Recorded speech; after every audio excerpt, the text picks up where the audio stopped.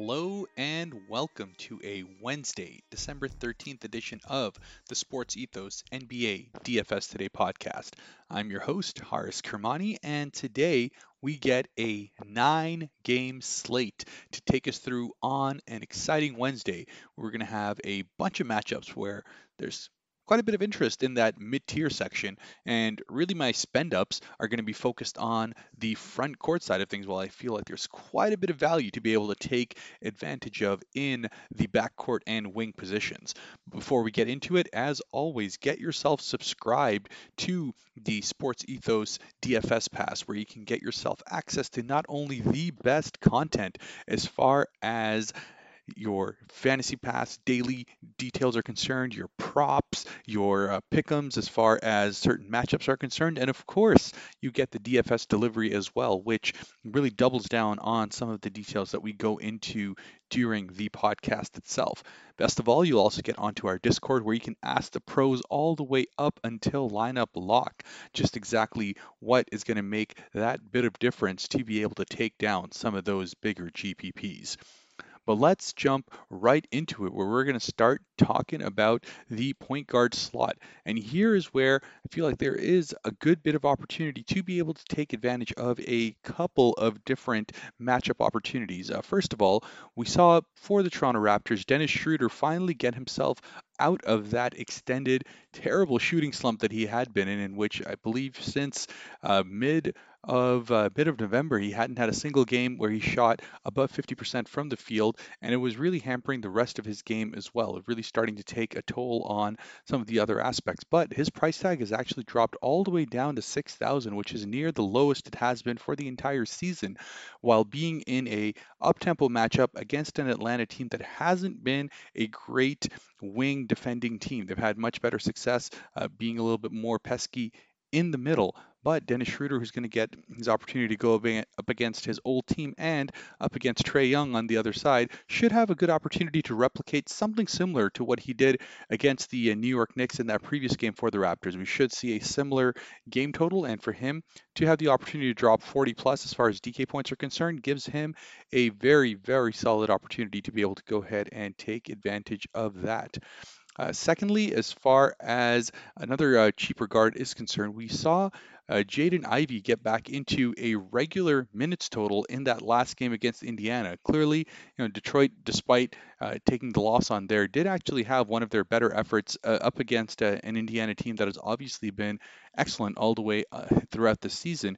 And it was Killian Hayes that took a little bit of a backseat where they needed a bit more offense. And it was Jaden Ivey, who is sitting at 5,500 here as your point guard, getting the opportunity to play closer to his early season minutes total there. In fact, played 34, which is a season high, and went alongside 15 shots that he got in that game as well. So while he's not necessarily going to be the greatest as far as his supporting stats are concerned, if he's able to put up those kind of shots in a matchup where Philly is definitely going to be better to attack on the outside rather than trying to go up against Embiid, I expect that Detroit at home is going to try their absolute best to have a, three-point barrage from outside to try and see if they can finally break that extended losing streak that they have. Beyond that, as far as some of the other potential opportunities are concerned, I do believe that Scotty Barnes at 8,600 should be in a good spot to get himself kind of back into a better groove than he has been in the last couple of home games that we had, where against Miami he struggled from the field, and before that he had struggled from the field against Phoenix as well. But by and large, he's had a good turnaround to his shooting, has hit 2.5 threes over the last 4 games as well, which is always a good sign of him getting some of his confidence back. And then in general, with him and Pascal getting into a better groove of kind of working off each other, even though the Raptors themselves haven't had great personal results, they found themselves in a much better offensive groove over the last little bit, whereas earlier in November, they were really finding themselves struggling with the ball over there. But in general, 8,600, which is a really good spot for him to be able to have another kind of close to 50 DK point night, has been in a much better shooting form at home versus away, where he shot 50% from the field and 43% from three. All of those go into a good position for him to go ahead and take advantage of a good matchup here. Moving on to the shooting guards, where a lot of these guys have kind of dual eligibility for me to be able to look at. Going back to that Philly Detroit game, I still do believe that Cade continues to be a very solid pick to take throughout. And it really just comes down to kind of him being on a hot streak as far as his field goal percentage is concerned as well. We saw that extended run in November where he was shooting absolutely terribly, about 39 to 40% from the field, and also having some just ridiculous turnover numbers, often hitting 4 to 5 a game. Now he started to pull that back now in the last throughout the month of December. He's actually got his turnover numbers down closer to 3, which is where you want to see for the kind of usage that he's getting, yet still getting himself close to 20 field goal attempts a game. So it just gives a good opportunity as long as Detroit at home can keep things close, which I expect that they should be able to in this kind of a matchup over here, where it's going to be a faster paced one. Embiid is obviously going to be Embiid, and likely Philadelphia comes through. But in away games, Philadelphia has found itself in usually a tougher situation kind of down the stretch rather than at home where they have been a little bit more dominant. So I do like Cade at 8,400 again, that kind of expensive tier, but the low end of that, while giving you the upside to be able to go ahead and have a guy who could potentially get you mid to high 40s as far as his night's concerned. So definitely one that I am looking at here.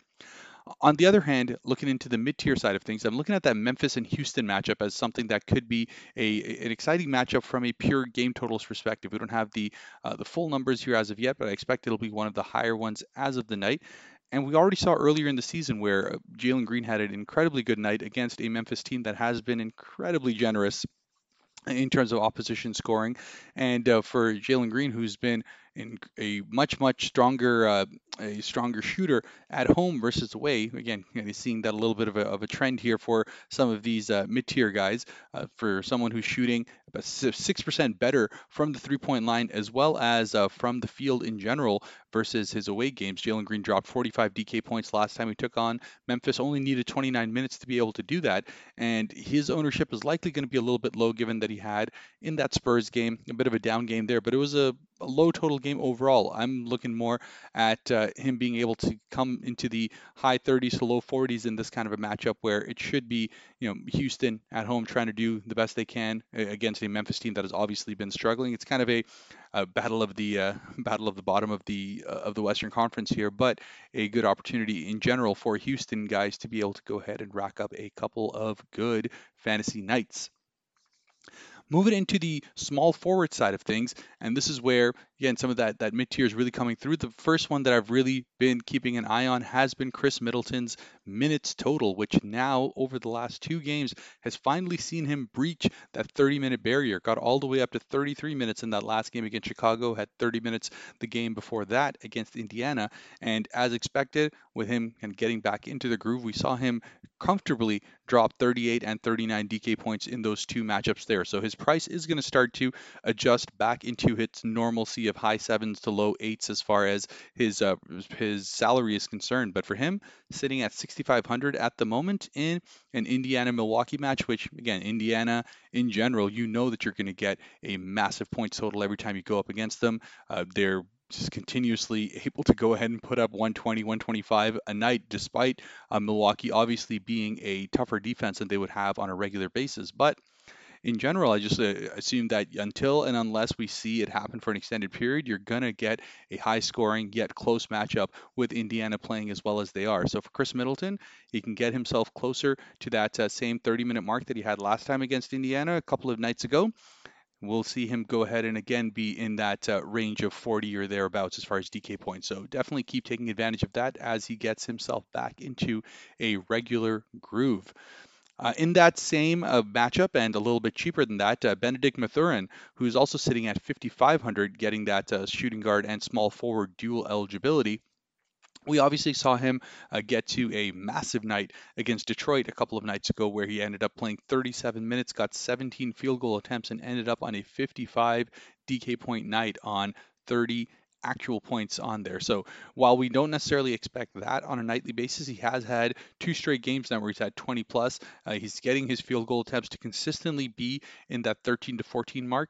And again, it's just one of those things where he just needs to have a decent shooting night, and then you'll find that he often stays on the floor longer to be able to go ahead and build upon that. So really just comes down to whether you believe he can shoot even half decently against Milwaukee over here. He did struggle against them in that in-season tournament game where he ended up shooting 3 of 12. But I expect that if he's going to get the opportunity to be on the floor, 28 to 30 minutes on there, and the fact that he absolutely loves to attack the basket rather than shooting from outside at the beginning, it really just comes down to if he can find himself being effective there.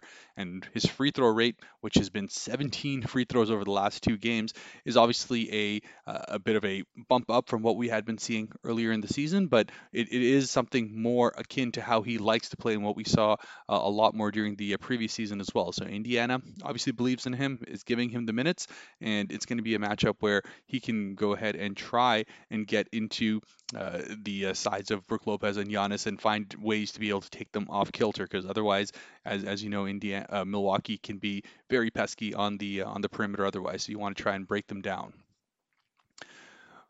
And then finally, looking a little bit higher here at the 7,800 side of things, and another matchup with Washington being another super generous team as far as opposing points are concerned. And the good thing is that at home they've been a little bit closer as far as their spreads are concerned. We have Brandon Ingram, who has been on a bit of a lull as far as his shooting is concerned over the last 2 games here. Should be finding a good opportunity to get himself turned around on that, and having his price tag now fall into the 7,000s gives him enough buffer to be able to go ahead and make this a good opportunity for you to go ahead and take him in that Pelicans game.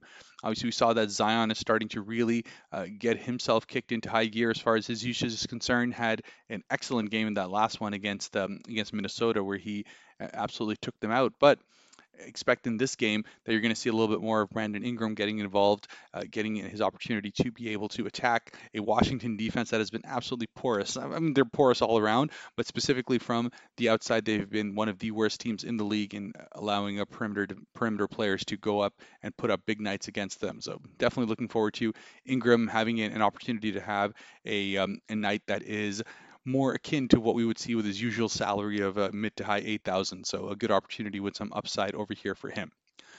Moving into the front court side of things, where I have a little bit more interest in being able to pay up on some of these guys over here. And I'll actually put the power forward and center position together here because they really have a lot of dual eligibility to be able to take a look at. But starting, first of all, with a guy that got his confidence back, his minutes back, and the opportunity to start last game.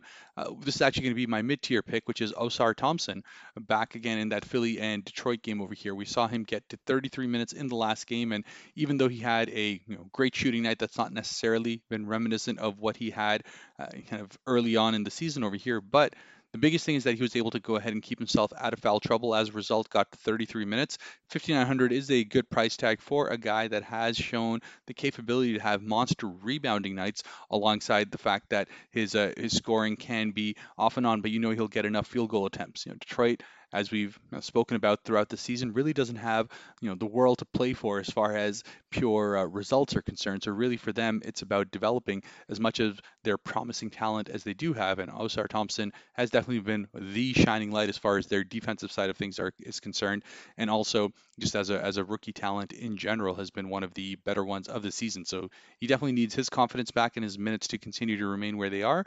And for him to get 33 in the last game and shoot 8 out of 10, I expect he'll get more of an opportunity to be able to continue to do that in this game as well and have a decent matchup.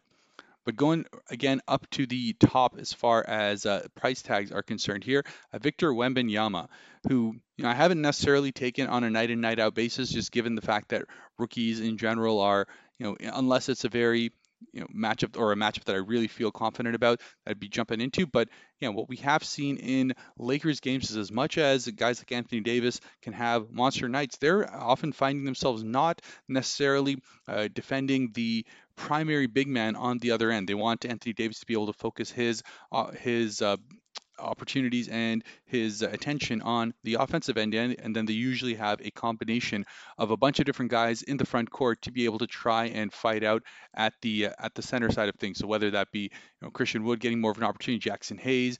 We do have Vanderbilt, who didn't play the last game, and we'll see if he's able to go ahead and come back into this game here. But in general, it's a bit of a committee effort as far as this kind of thing is concerned. So it's just what it is from that perspective. But Wembanyama, on the other hand, has been just showing a great bout of consistency as of late with his performance. And regardless of the fact that he hasn't necessarily been shooting well every single game in and out, what we have been seeing are some insane rebounding totals over the last little bit. And he's on 5 double doubles in a row at this point, averaging closer to 14, 15 rebounds in that time, hitting the heights of what he did in the last 2 games, where he got to 38 rebounds over the last two there. And while still giving you a lot of upside as far as his stocks are concerned, where 4 out of the last 5 games he's had 4 blocks or more. So it's just a great run for him at the moment in December, as he really starts to pick up steam as the defensive stalwart that he was touted to be coming in, and he's really starting to come into his own as far as that is concerned. And his move to starting purely at center has been something that has worked out really well with Zach Collins kind of moving more towards a kind of a bench role or a bit of a power forward role as well. So it's definitely a focus that the Spurs have on giving Wemby as much opportunity at the center, and it is yielding some pretty good early results here. So 8,800 still continues to give you enough of a floor while giving his upside an opportunity to really come out as well. Definitely one of my favorite spend ups as a power forward slash center is concerned. And then, speaking of spend ups in general, Embiid, I just can't get away from, right? It's one of those things where if we're looking at most slates over here, unless it's a matchup that looks like it'll be absolutely kind of blown out of proportion where he won't get the kind of minutes that you're hoping. Now, you know that Embiid in even 30 to 32 minutes is going to be somewhere close to 70, and he has been that consistently from mid-November up until now. So for him to have another matchup against a Detroit team where he's away from home, it usually has been closer games up until now. The last bunch of games that Philly has had, apart from one game against Brooklyn where they were able to blow them out, every single game has been a close single-digit affair going all the way down, which has allowed Embiid in the last 3 out of 4 away games to be able to play somewhere closer to 37 minutes. And really, it comes down to if he's getting that kind of minutes total, he is absolutely going to have a dominant night. And for Detroit, who really have very little in the front court to be able to go ahead and throw up against him, they're likely going to have a combination of Wiseman and Isaiah Stewart try and deal with Embiid. Not a good opportunity for them to try and do much there. So Embiid should have yet another dominant night as he continues his dominant run as far as fantasy is concerned. We've seen Jokic take a bit of a backseat as the center so far early in the fantasy season, and it's been Embiid that has come through and really shown not only with his pure point scoring, which is obviously going to be insane, and it's about 33 points a night, but the fact that he's got his assists all the way up to 6 and up as far as his dimes per game is concerned just gives you so much more as far as his fantasy line is, that you just don't have to worry about him having the kind of price tag he does to be able to do that night in and night out. And I do expect that he will pretty comfortably be the best fantasy point scorer on this night. So definitely the guy that I am going to be heavily focusing on as my center, as my kind of pillar to build around the rest of my lineup. And then finally, going back once more over to that Atlanta and Toronto game, we spoke about Scotty Barnes earlier, but what we also have seen is at home, Pascal Siakam getting a lot more usage and a lot more opportunity as he gets himself kind of back into that regular groove. I do think this price tag is dropping a little bit from that kind of mid 8,000s that he was earlier on in November there, to give him a little bit more opportunity to kind of have some room to grow here. Siakam on his end has been shooting excellently over the last 5 games at this point now, has been averaging about 55% from the field in that time. And you've seen that he's kind of gone away from his 3-point game, which isn't necessarily the worry, but what he is doing is that he's making it up with averaging about 6-7 free throws a game in that time as well. So really it comes down to if he can have a decent night as far as the rebounding side of things is concerned, because really that's the one area that we've kind of seen it be off and on. If he can have a night where he averages get closer to 8 to 9 rebounds a game, usually that coincides with him getting a bunch more putbacks, being a little bit more active on the floor in general, and allowing him to have those nights where he ends up with mid 40s as far as DK points are concerned. So in an Atlanta game, where Toronto is definitely going to be trying to play at a good pace at home to try and get themselves back into the winning ways, having seen a couple of bad losses in the last little bit. I expect Siakam's going to really be raring to go over here and taking on a matchup that he has historically enjoyed. He did really well against Atlanta last year as well. And Siakam for 8,100 is going to be a good pairing with Scotty Barnes for their price tags to have kind of good opportunities to be able to go ahead and beat those salaries pretty comfortably. But that is going to bring me to the end of, as I said, a 9 game slate where there's a lot of ways to go. There's clearly certain matchups that I've found have been a more favored focus for me. There's some good totals to be able to look at it. And from a injury perspective, you always want to be able to keep yourself up to date on what's going on. So get yourself to sportsethos.com. Look at that live injury report that comes alongside everything else that is on the fantasy pass there. So sportsethos.com, get yourself subscribed. You can always hit me up on Twitter and Instagram at HAK_devil as we talk about all of the big games coming into the month of December, moving into the new year, really seeing where a lot of teams are starting to kind of find their footing and really getting in the groove as far as their rotations are concerned. So definitely hit me up on how you think this slate is going to go, what you think is going to be the way to focus as far as your pillar plays are concerned, and whether Embiid is going to be that dominant yet again. But until then, best of luck to everyone, and let's go ahead and take down some more of these GPPs.